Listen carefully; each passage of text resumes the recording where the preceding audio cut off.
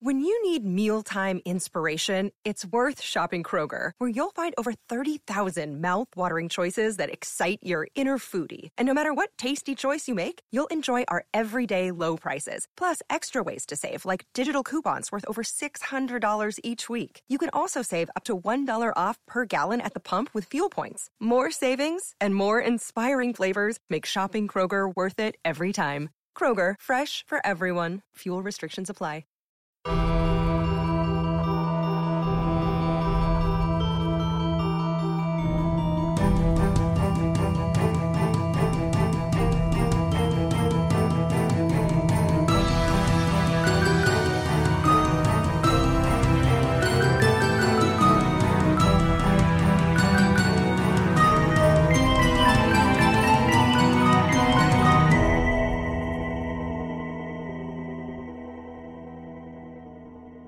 Before we begin, we want to give a shout out to new Patreon subscriber Kelly Novak. Thanks so much for supporting the show, Kelly. You are awesome. We love you so much. If you want to see how you can support the show and get rewarded with more bloody goodies, make sure to check out patreon.com/BeDisgustingPod. Yay! Thanks, Kelly. So, no calls this week. We are going to go right into the mailbag and answer a question from @GoryLady. Who are your favorite final girls in slashers? This is a good question, and actually it was harder for me to come up with answers than I thought because I thought way too hard about what quantified a slasher. Mm-hmm. Same. So I took Ripley out of it because she doesn't apply in my mind. I mean, aliens can slash, but I wouldn't call they the can alien slash. I like that. Let's go. Well, let's start with Xena, speaking all the way from a closet she's not normally in. Yeah, visiting my way parents. to out her. My mom's she decorated. Let me just show you this little thing right here. I'm like, girl, nobody's gonna see that, but she did her best. But what is it? What is it? Describe it. It's like, oh yeah, okay, duh. It's like this little tablecloth. It's purple. You know, it has like little flower things on it. It's really cute, but you know, it's a podcast. Oh, she set the mood for you. She did. It's nothing compared to the wardrobe that we usually get to see. True. I miss my closet, but it's fine. Okay, I guess immediately what came to mind, I'm gonna go with Reese Wilson from Urban Legend and Urban Legend Uncut. People need to respect her more. They keep on forgetting that she too is a final girl. Okay. Oh. Okay. She's a final girl. No, she is. But no, like I just want to say I agree with you that she is a way more lively and entertaining final girl than the actual final girl of Urban Legend, which we have talked about it before. I'm pretty sure, but yeah, we have. She was the worst. True. Okay, and then someone else. I have Cassidy from Sorority Row. I really liked her character. I mean, I know that her friends they were all pretty much terrible, but she was just in a she made up situation. For it. She did. I also like Justine from Kirstie. So I consider that one a slasher. That's a slasher. And then last, I'm going to go with Erin from You're Next. Nice. I had Erin too. Yeah, like everything. She's such a great final girl for so many reasons. Because one, she's so out of the blue with all of a sudden what she can do. But it's also oddly practical. Like it's, you know, like I love Nancy from Nightmare on Elm Street. Yeah. But the fact that she was able to put together all those like improvised like traps in her house in like 10 minutes. That's movie magic there. That's movie magic timing. It was. And that timeline's messed up. And when I first saw the movie, I'm not going to lie, I was just like, her backstory was just like, whoa, you know, what are the odds? But you know what? We're not questioning her past, okay? We're just talking about her being a final girl and how she rocked. So yeah, she did. How about you, Megan? If we're counting Demon Knight, which I will definitely try and shoehorn that movie into every conversation possible, then Geraldine, my girl Geraldine, always and forever. Yes. That's a good one. Obviously, like everybody loves Nancy Thompson from Nightmare on Elm Street, rightfully so. But I feel like Alice should get way more credit and love than that she gets, like, comparatively. I love Alice. I feel like she got a way more satisfying arc. And she, like, survived both encounters, you know? True. So, and then Megan from Friday the 13th, Part 6, Jason Lives. She has all of the feisty spirit. I like that she is having an absolute blast. I feel like most final girls are going through it, but she's having a party while she's doing it. So good for her. And then Yannick from Cold Prey 1 and 2. Another final girl that also doesn't get talked about enough, but she's also a badass, and she does it in freezing temps. And then lastly, I'm gonna say basically all of them from Final Girls. The whole plural of the title, like, I like the approach to the final girl trope in that movie, so that one gets a shout out. But yeah, John, you're it. Tag. I mean, I feel like we have to mention Laurie Strode. Yes. Yeah. Like, as the original final girl, and in the reboot becoming like the ultimate final girl. Yeah. Just like the arc of her survivor character, still traumatized, but being like, F you, I'm still gonna get ready. I like Alice Hardy from the original Friday the 13th too, or the original Friday the 13th, because, you know, she spoilers, decapitates Mrs. Voorhees, who was going crazy on her. Like, that's pretty badass. Yeah. She didn't just like hit her and run. She cut her head off with a machete. And then the other two I was thinking about, if they apply for slashers or not. I like Sarah, and also depends on what ending version you saw of The Descent. Sarah Carter in The Descent. Oh, yeah. And I gotta say Grace in Ready or Not. Ooh, yeah, I actually toyed with that. I'm like, I suppose it is a slasher in a way. I say it Because is. Samara Weaving is rising the ranks of just a favorite horror performer, period. But I kind of went back and forth with that one. I did too, but I figured You're Next isn't quite a slasher, but it's close to being a slasher. And Ready or Not is close to being You're Next. So it's kind of a 6 degrees of Kevin Bacon. All right. It was my 6 degrees of Final Girl. We will justify anything and everything. It's cool. We're doing it. Yes, We're doing it, yeah. All right, question 2. The Stagehand on Twitter asks, in your opinion, what is the most underrated of Jeffrey Combs' films? For those of you who aren't familiar with the name, Jeffrey Combs is most notably known for the lead role in Reanimator. But he's been in a lot of stuff. So, Megan, why don't you start us off? What's your most underrated Jeffrey Combs film? Necronomicon: Book of the Dead. I feel like that is not so easily available, but it is a really good anthology, basically about Lovecraftian tales, and he is the wraparound story, and he's not really recognizable because he's got this chin prosthetic that makes him look more like Bruce Campbell, but he plays Lovecraft, a very Indiana Jones style of Lovecraft, and he's really good in it, and the movie is one of my favorite anthologies ever, so yeah, I wish that one was more widely accessible and got the love it deserved. So that was my pick. Nice. How about you, Zena? I'm gonna go with Cellar Dweller from 1988. He plays this comic artist who he successfully gains like inspiration from this demon book of horrific drawings. It's pretty cool, very 80s. And yeah, I recently watched that one. Cool thing, Don Mancini, he actually wrote it. Oh. Yeah. I think I remember that, yeah. And we have 3 completely original answers, because I went with Special Agent Milton Dahmer's in The Frighteners. He was really good. You went with a performance specifically. Yes. Yeah. Yeah. I suppose you could say the most underrated, but I still think The Frighteners is an underrated film that doesn't get talked about enough. I agree. Unless you're listening to our show. Yes, from a couple of weeks ago. Yeah, we give it the proper love. And I did get some feedback, people saying The Frighteners wasn't like appreciated, and then they kind of looked into it and they're like, yeah, people didn't really pay that much attention to it for whatever reason. And he's just bonkers in it.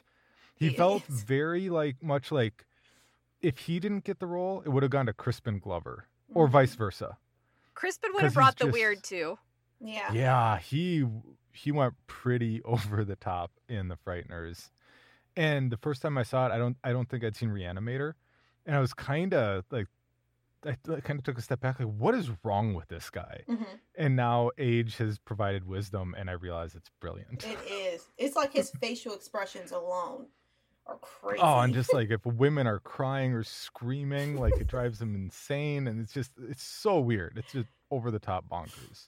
Speaking of over the top bonkers, welcome to the Bloody Disgusting Podcast, everyone. The podcast where we discuss all the disgusting things we love in the horror world.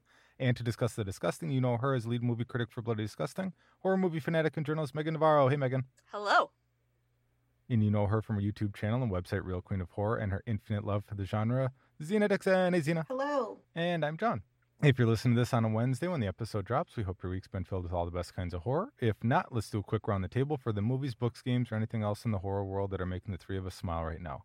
Maybe there'll be things that'll make you smile too. So, Zena, what's been filling your heart this week? So I checked out Come True. It came out 2020 on Vudu.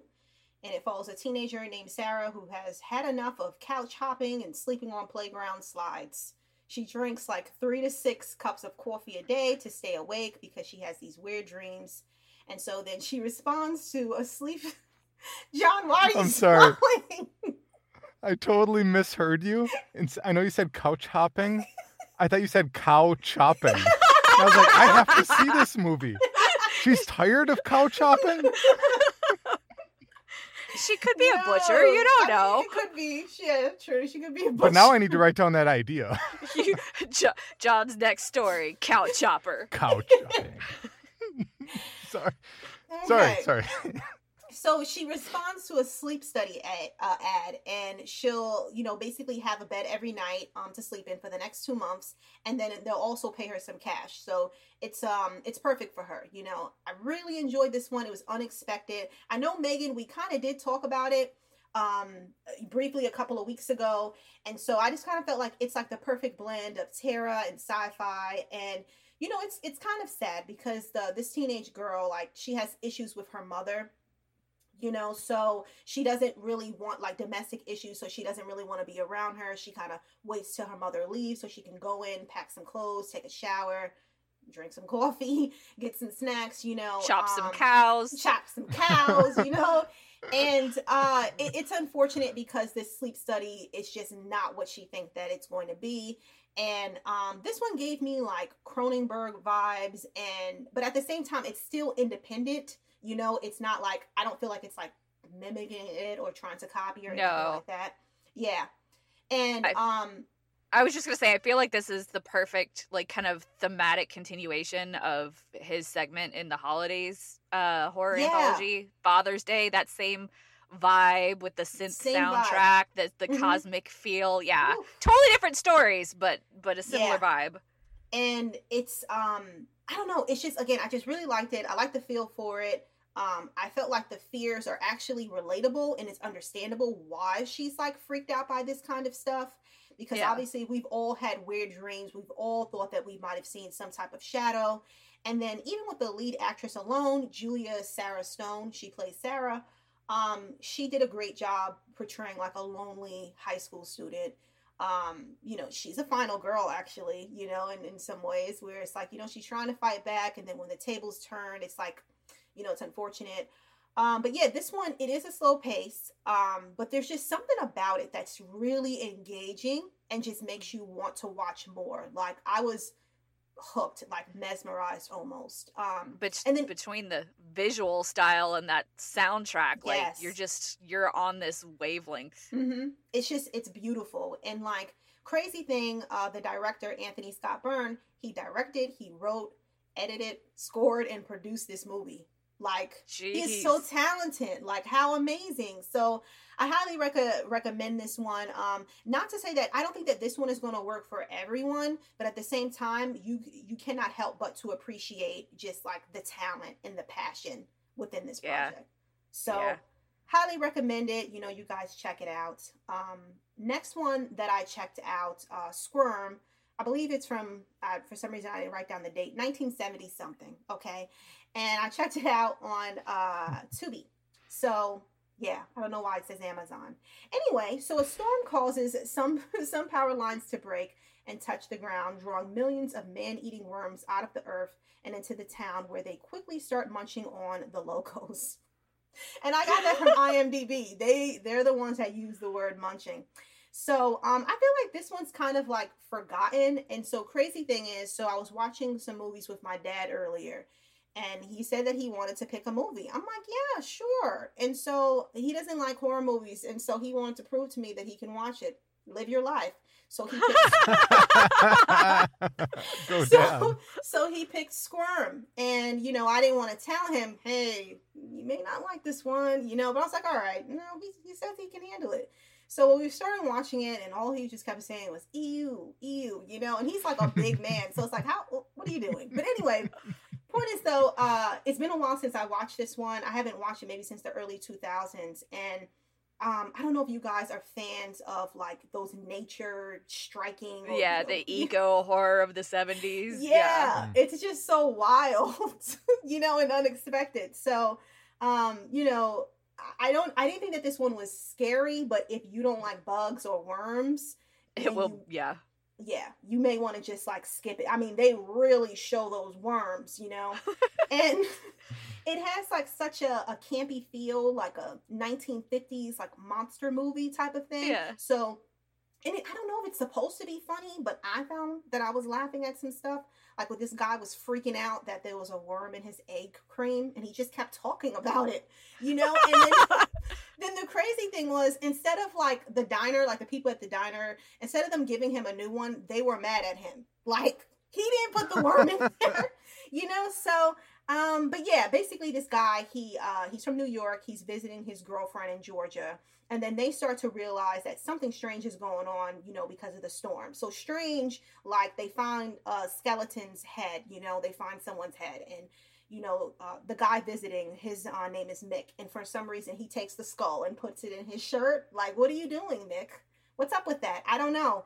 And so not only that, there's worms like ripping through this guy's face. And then there's like thousands at one point where it's just like, this is getting out of control. These worms... It was just like a can of spaghetti or something, you know, but hundreds of thousands of spaghetti, you know. Many like, cans of spaghetti. Many, you know. And yeah, they were just like, they basically eat the human flesh to like the bone where there's just nothing. So that's how they found that skull, you know, because they like ate it. And yeah, there's just so much more. Yeah, I'm sorry, this is all over the place. But yeah, it's a nasty movie, but it's fun and it made me laugh. And if you're in the mood for some reason for 70s horror with worms, yeah, we all have that feeling sometimes, I recommend checking this one out. But what is your dad's final verdict on this? Oh, what left. did he say? He left. Oh. He started watching. He chose it, then he left. Yeah, he chose it, then he left, and then he decided to watch, what is that show, Naked and Afraid? That was that. So that was Sounds that. like a good double feature there. There you go. What about you, Megan? I watched Phone. It is a 2002 K-horror movie. I watched it on Canopy, and this was a Patreon subscriber pick by Ryan Britson. And it is about an investigative reporter. She begins to receive a series of menacing calls by this stalker. So to escape the calls and like him harassing her, she changes her number. She gets a new number, but the number that she gets is tethered to a ghost. Bum, bum, bum. Yeah. So 2002, this plot, it sounds an awful lot like The Ring, you know? Which is what I thought it was going to be going in, but it is a Korean horror movie through and through, in that there is so much soap opera drama. Like, it starts with this crazy... You've seen this, Zena? Yes.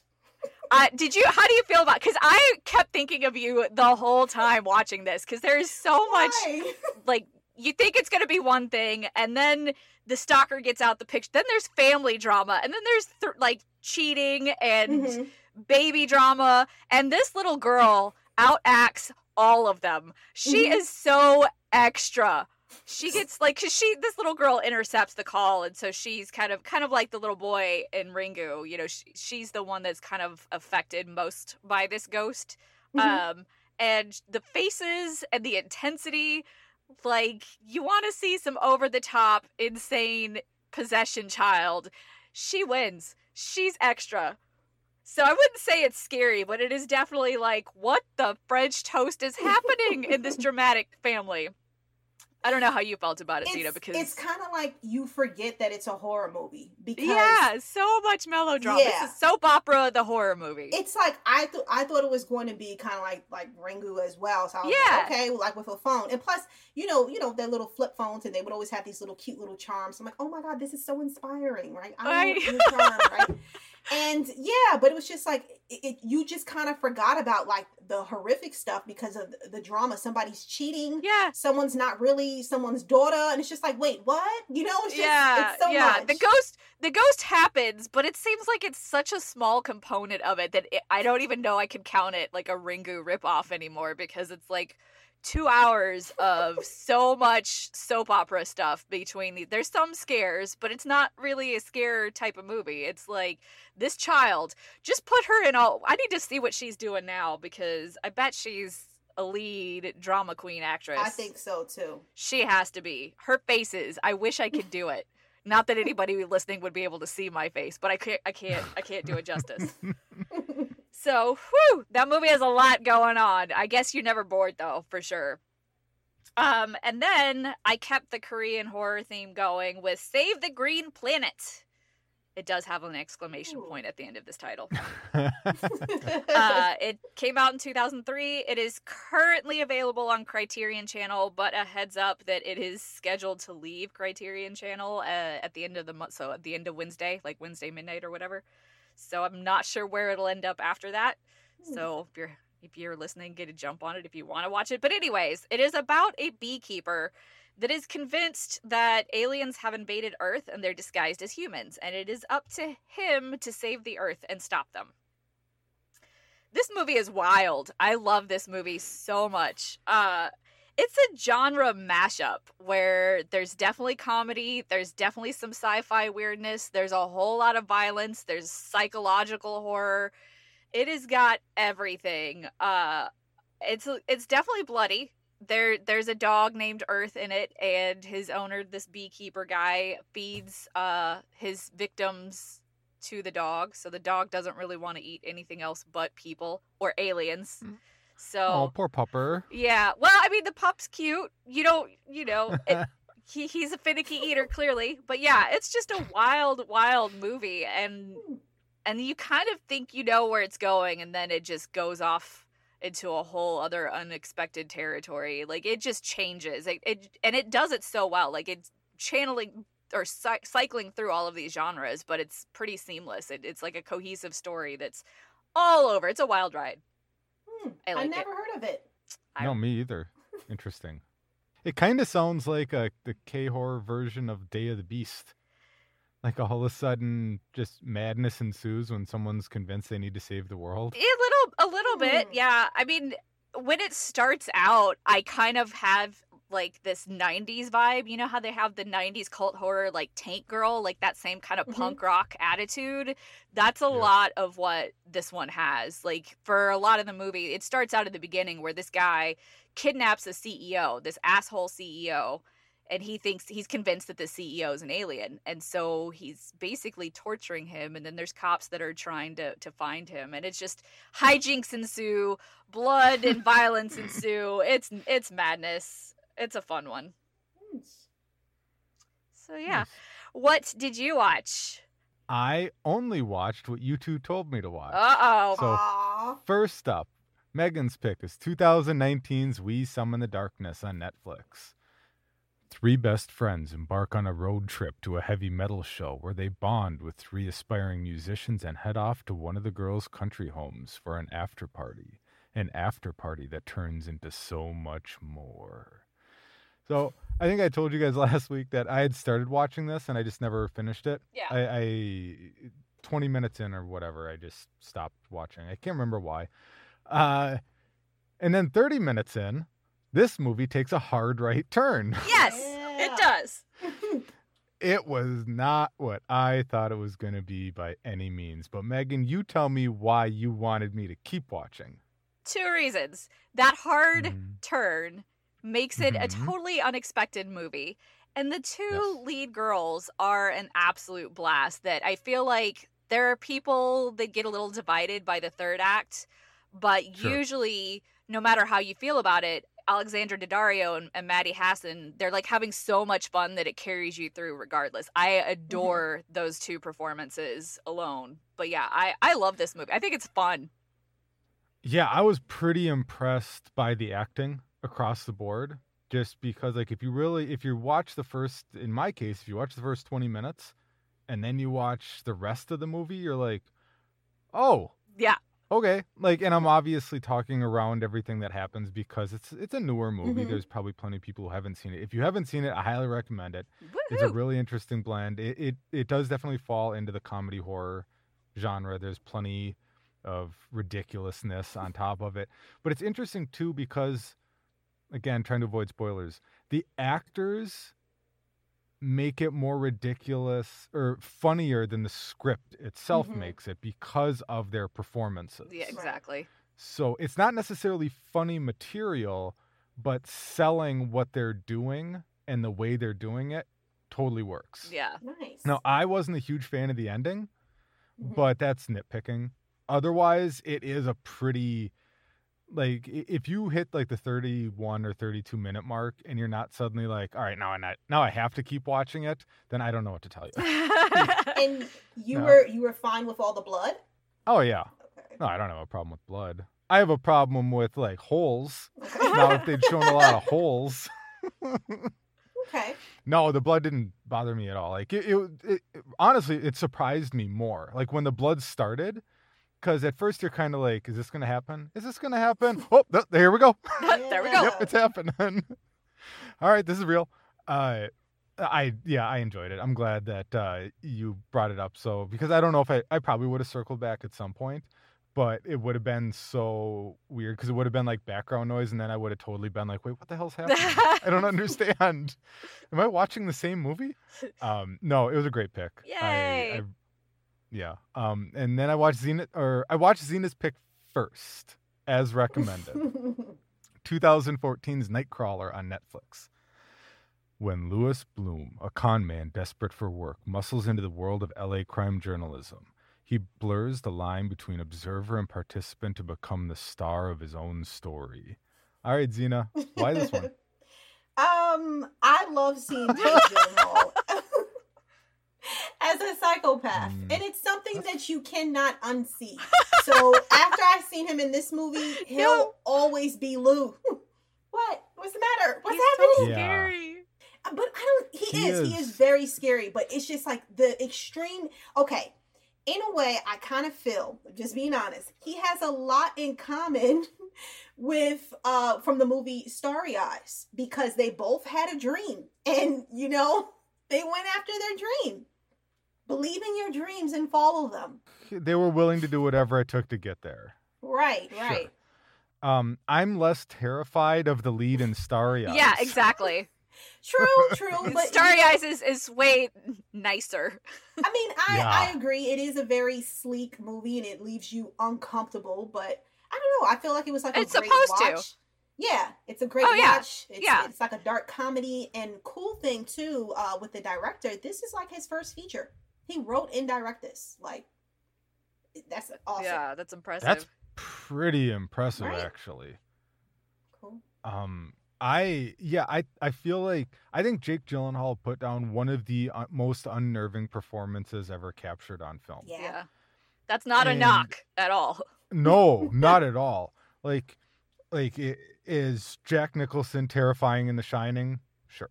Is Hannibal Lecter terrifying? Sure. Like our slashers? Sure.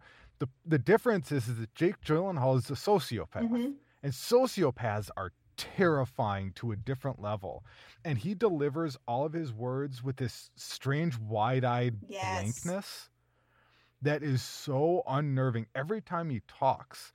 Like, you see it early on when he steals a guy's bike and he's pawning it, and every word out of his mouth is a lie, and he just says it so smoothly, and Right? it doesn't mean anything to him. And they Yeah. establish early on he's willing to do anything, and he shows no remorse, no regret. which I'm sure is what a lot of people associate with paparazzi in the first place. Yeah. But this was done much better than the Cole Hauser movie Paparazzi.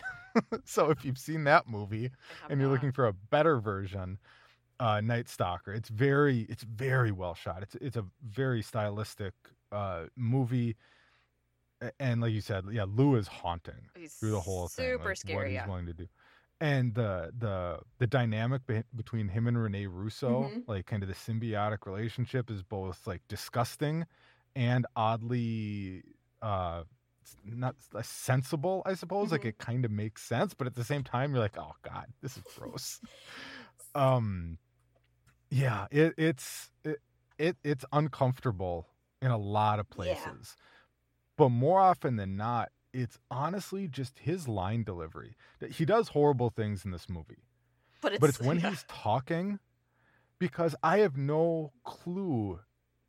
Like there's a scene where he's driving with his new protege, and he says that like he read an article that communication like amongst like professional and he's quoting this magazine article, and at that moment I realized, I'm like, well, did he, or is he just making this up? Right. Like, I don't know that I think he believes everything he's saying, and at the same time doesn't believe anything he's saying. He just says words, but he says it convincing, I think he's always trying to convince himself that what he's saying is true. I think he's a sociopath trying to figure out how to convince everyone else. Like, sociopaths are all about trying to mimic actual human emotions to fit in. And that's what makes him so scary, is because he's so good at portraying that. Right. Well, and there's this great scene where he's just sitting by himself, like ironing a shirt in his apartment, and he sees something that's supposed to be funny, and he's by himself. And he blows up with laughter by himself, just ha ha ha ha ha, just wide open mouth, because it's like he's trying to teach himself how he's supposed to react to funny things. And it's so scary and unnerving, because it's like you might work with someone like that. Exactly. I think that I have in the past. But which is why I was like, watch this first. Good advice. That's great advice. So overall, though, did you like it? Oh, it's a great movie. Okay. Yeah, no, I'm glad you told me to watch it, because I know I wouldn't have. It has been recycled through Netflix so many times, but anytime I've seen the preview, Jake Gyllenhaal looks so disturbing to me. And his delivery, and I'm not very fond of the idea of paparazzi in the first place. So the idea of mixing all that together was like, I don't know if I can do this. And I like Jake Gyllenhaal as an actor. But I do want to clarify, just in case anybody is not familiar with Nightcrawler, you call him paparazzi, but he's a stringer. Yeah, he's more like trying to get into crime scenes and like serious news, not like follow celebrities, which makes it even more terrifying. So yeah, just to clarify, like I know what you mean, but for anybody who hasn't seen it, no, that is a very important distinction, that he's a stringer, which is a freelance like crime photographer, and he tries to get to accidents and shootings. Basically, the whole if it bleeds, it leads scenarios first to get the images to sell to news. Yeah, he's not following around. But same level of obsession for sure. Yes. Yeah. Absolutely. To the point where you see the look on his face every time he's too late. Right. And he's just so like angry, but trying to keep it bottled inside at the same time. And this scene, it wasn't really scary, but it was just kind of like left me uncomfortable. It was the one when he went into this house and he wanted to find out the victim's name, and he didn't have a problem with being there. Everyone else, like, they respected it. They knew. He was just comfortable, like he was at his grandma's house or something, just helping himself. Yeah. So well, and then they asked him about it, and he's like, I heard someone tell me to come inside. But just so smoothly just provides these answers. That you're like, you don't even know if he's thought about it in advance or if he's just so used to saying whatever he needs to say in the moment. Right. Yeah. It's really unnerving. Yes. This movie is fantastic, but boy, did it leave me like, I'm going to go curl up under a blanket now. Same. I've only watched it once, so I'm glad that you enjoyed yourself. Well, enjoyed myself and appreciated the movie are two different things. Because I needed to watch We Summon the Darkness and a Columbo marathon after that. So, Although I did find out that the new episodes of Columbo, as of like the 1990s, are available on Peacock thanks to this. Oh, nice. So win for me. And that's it. That's all I honestly had time for this week. I want to do more. I started reading a new book, which I'll probably talk about next week. Nice. So what did we watch and how did we watch it? Okay, so I watched. She watched something. Good start. Okay, yeah, I watched Come True on Vudu and Squirm on Tubi.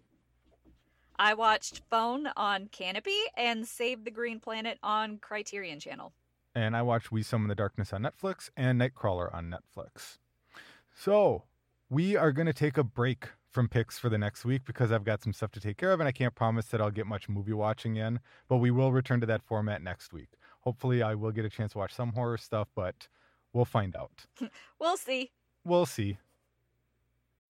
When you need mealtime inspiration, it's worth shopping Kroger, where you'll find over 30,000 mouth-watering choices that excite your inner foodie. And no matter what tasty choice you make, you'll enjoy our everyday low prices, plus extra ways to save, like digital coupons worth over $600 each week. You can also save up to $1 off per gallon at the pump with fuel points. More savings and more inspiring flavors make shopping Kroger worth it every time. Kroger, fresh for everyone. Fuel restrictions apply.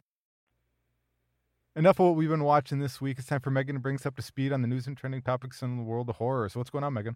What We Do in the Shadows spin-off series, Wellington Paranormal, is finally coming to the States. So Wellington Paranormal is a New Zealand horror mockumentary spin-off series based on Jermaine Clement and Taika Waititi's What We Do in the Shadows film. It aired in New Zealand in 2018. They're finally coming to the States. The CW and HBO Max picked it up. So the comedy will launch first on the CW this summer, and each episode will then be available to stream via the network's ad-supported digital platforms and streaming service HBO Max the day after its linear airing, if that makes sense. That's interesting. Yeah. Well, like starting on CW and then bouncing to HBO Max? It makes sense. I mean, have you looked at, like, the CW is a hub on HBO Max? Like, are they? I haven't noticed that. Yeah, that's how I ended up watching. Now that you say that, yeah. Yeah, that's how I ended up watching Nancy Drew, which I actually like that this season Same. 1. So yeah, it was really good. Yeah, it was. I'm ready for season 2 to bounce on the HBO Max hub. So Wellington Paranormal follows the adventures of two incurious police officers from the What We Do in the Shadows movie. It revolves around officers O'Leary, played by Karen O'Leary, and Minogue, which is played by Mike Minogue. Very, very easy there. They're hardworking members of the Wellington Constabulary's paranormal unit who, under supervision of Sergeant Maka Pohatu, investigate supernatural occurrences that rise in the capital of New Zealand on a surprisingly regular basis. So we'll finally get around to seeing season 1 this summer, but the 3rd season of the show just premiered in New Zealand, so I think that's just started and ongoing. I don't know if you guys are, I assume we're all fans of the movie. I don't know if you guys are all up to date on the series, or if you have any investments in this. Do you want swearwolves? Because I want swearwolves. I adore the movie. It's definitely one of my top, probably 3 all-time horror comedy movies. Probably my top 10 all-time comedies in general.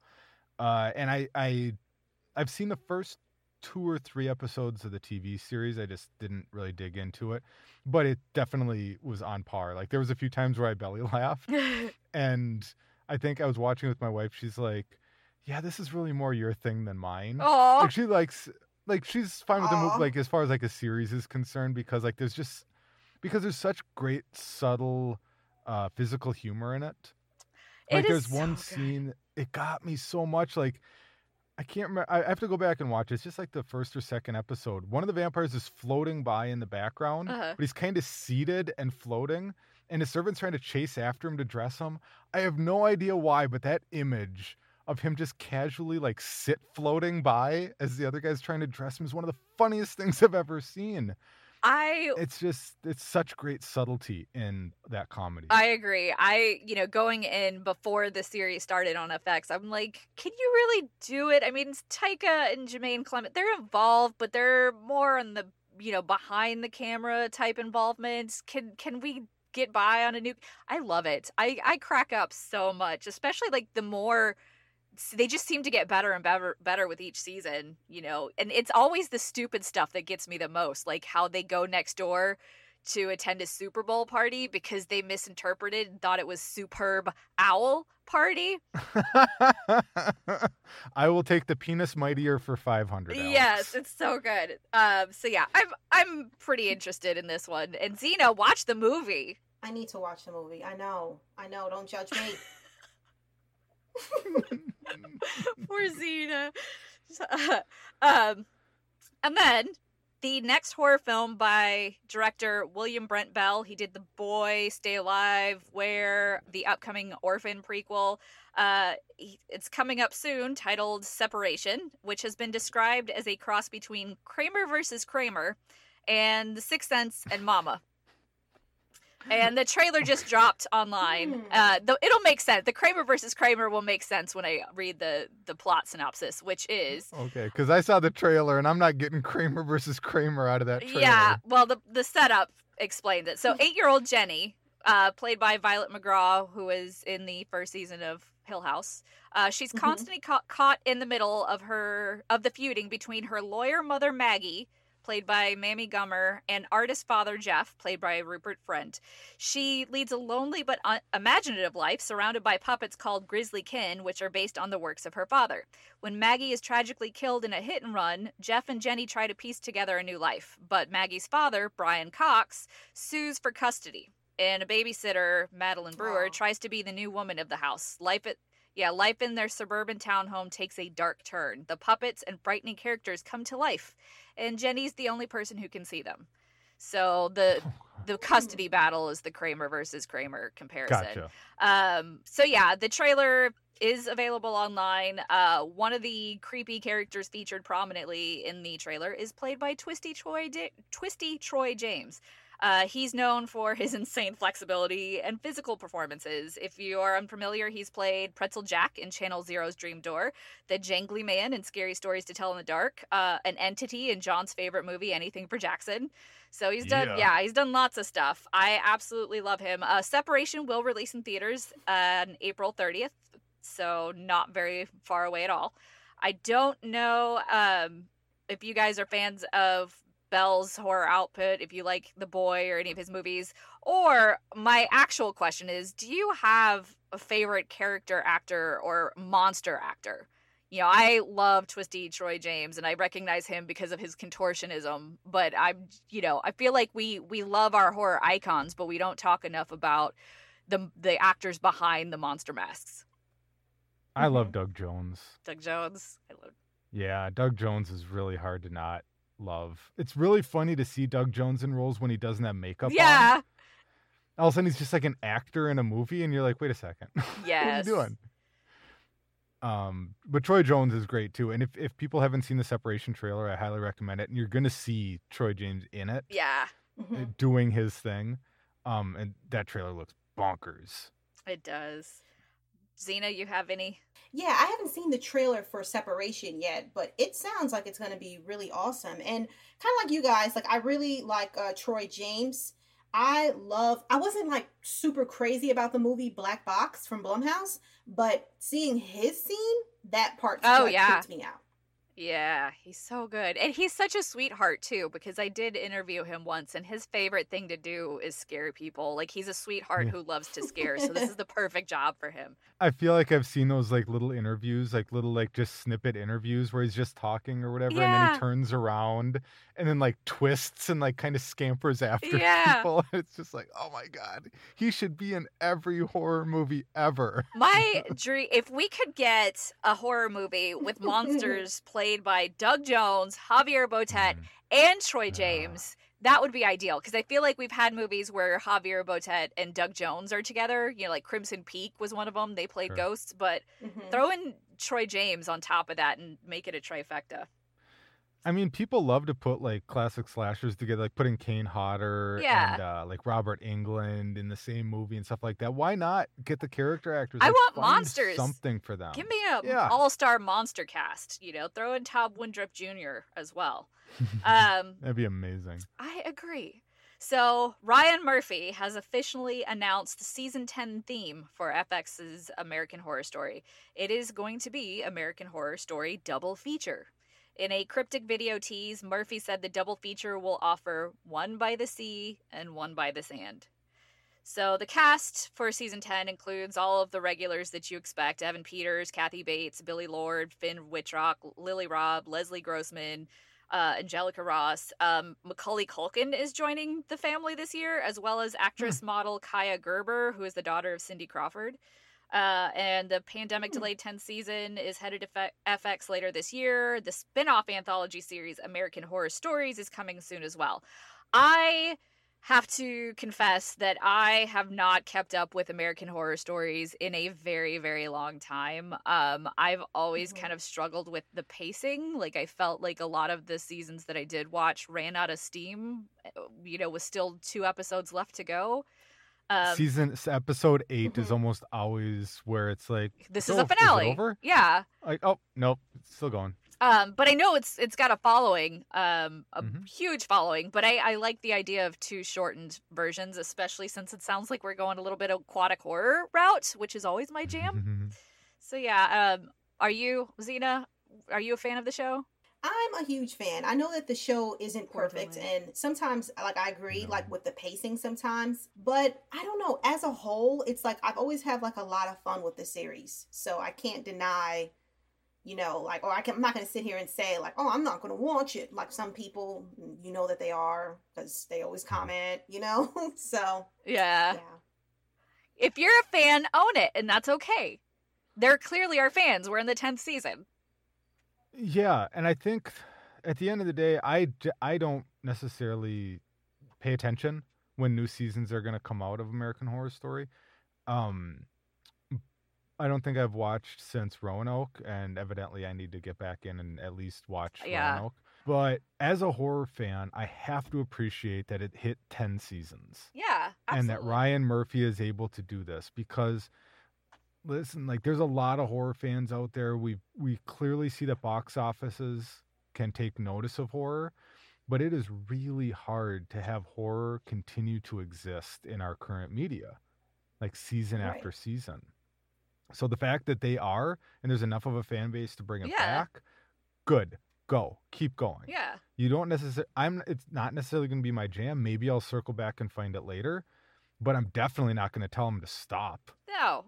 Yeah, I'm glad Zena has a blast with them. I feel like I do need to go back and revisit some seasons. Or not revisit for the first time. So, yeah. So, that's for all the American Horror Story fans, and I feel like I have to tune in for the aquatic stuff regardless. And speaking of aquatic, I will spin this. 5 years after the release of David Ayer's Suicide Squad, WB/DC is sort of hitting the reboot button with James Gunn's sequel, The Suicide Squad, and the Red Band trailer arrived on Friday. So, true to Gunn's on-brand vision, the trailer's full of humor, lots of gore, earworm needle drops that highlights oddball characters that includes King Shark, Weasel, Polka Dot Man, John Cena's Peacemaker. It earned its Red Band. I don't know if either of you saw this trailer. Thanks to John Cena. Well, a few things. But it earned its Red Band trailer with talks of dick eating, John Cena's Peacemaker, Splooge, courtesy of Harley Quinn, and King Shark going full apex predator on his enemies, ripping them apart and eating them. Yes. And I think my favorite, King Shark is definitely I'm so in love. And then I died realizing that he is voiced by Sylvester Stallone. Yeah. So WB is currently set to release The Suicide Squad in theaters and HBO Max on the same day, August 6th. So technically, I realize that this is superhero news, not really horror, but Gunn has a horror pedigree, and it's always kind of infused into the DNA of whatever he's doing. Also, the gore in Suicide Squad is a lure for me. The King Shark shot of him ripping a person in half was actually done practically. Yay! James Gunn talked about a little, because the reception on Twitter has been wild for King Shark, rightfully so. But he did do a little mini thread about King Shark, and he was like, obviously the shark is CG. I think it's actor Steve McGee, or I'm botching it, I'm sure, but he's the mocap suit actor, and then Stallone voices him. So he's obviously CG, but that effect of ripping apart was a practical effect. So I don't know if you guys are excited for this one. I fully am. But I think the bigger question that I wanted to ask about this is, how do you define kind of genre films, or I guess more specifically in relation to Suicide Squad, genre adjacent film? Would you count this as genre adjacent? My theory, because what they've shown is that the cast is so big that they're going back to, I think, I grew up a Marvel fan more than DC, so I'm not super familiar with Suicide Squad. I kind of did like a Wikipedia deep dive a while back. But it seems more like they're supposed to be expendable. Oh yeah, that's the gist of what it is. Yeah.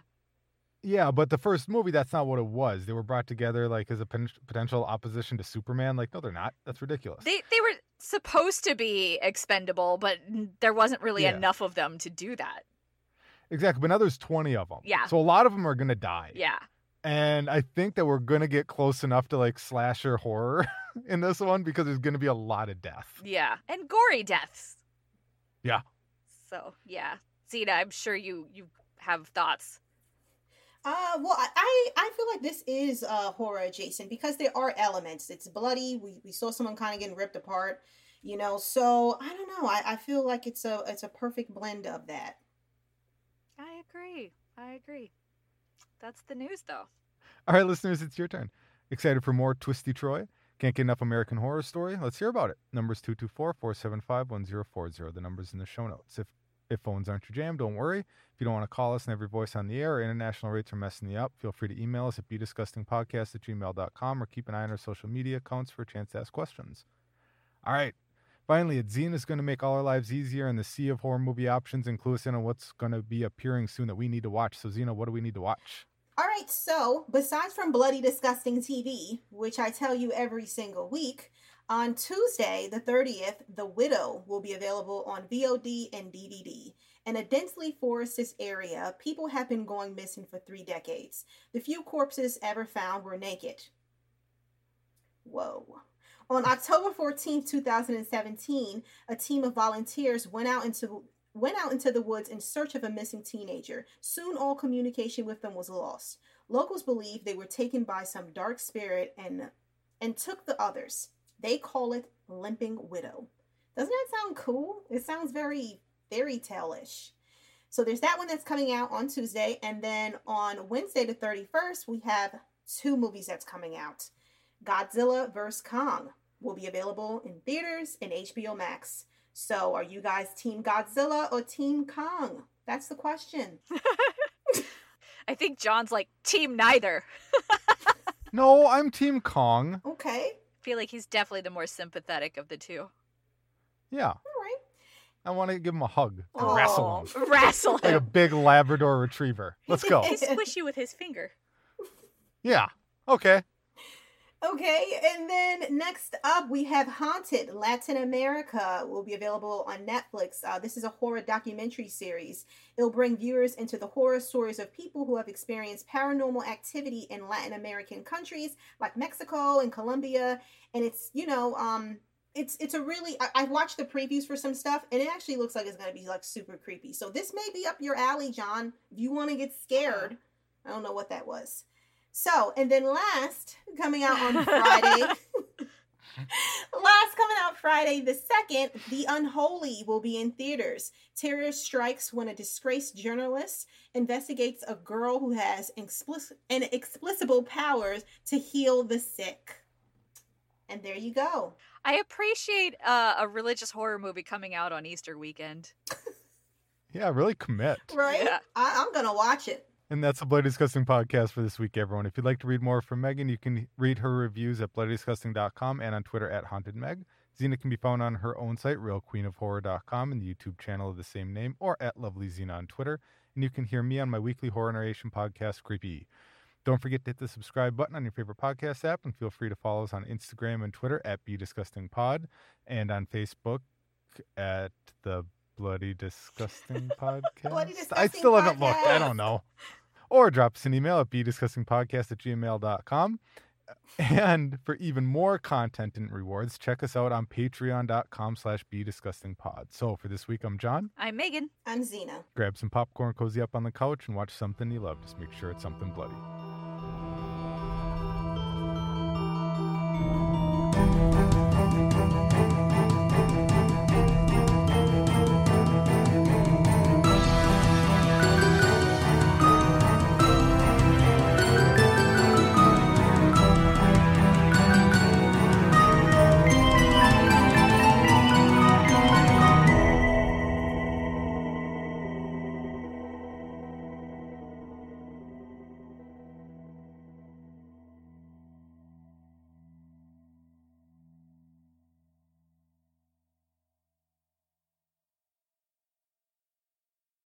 When you need mealtime inspiration, it's worth shopping Kroger, where you'll find over 30,000 mouth-watering choices that excite your inner foodie. And no matter what tasty choice you make, you'll enjoy our everyday low prices, plus extra ways to save, like digital coupons worth over $600 each week. You can also save up to $1 off per gallon at the pump with fuel points. More savings and more inspiring flavors make shopping Kroger worth it every time. Kroger, fresh for everyone. Fuel restrictions apply.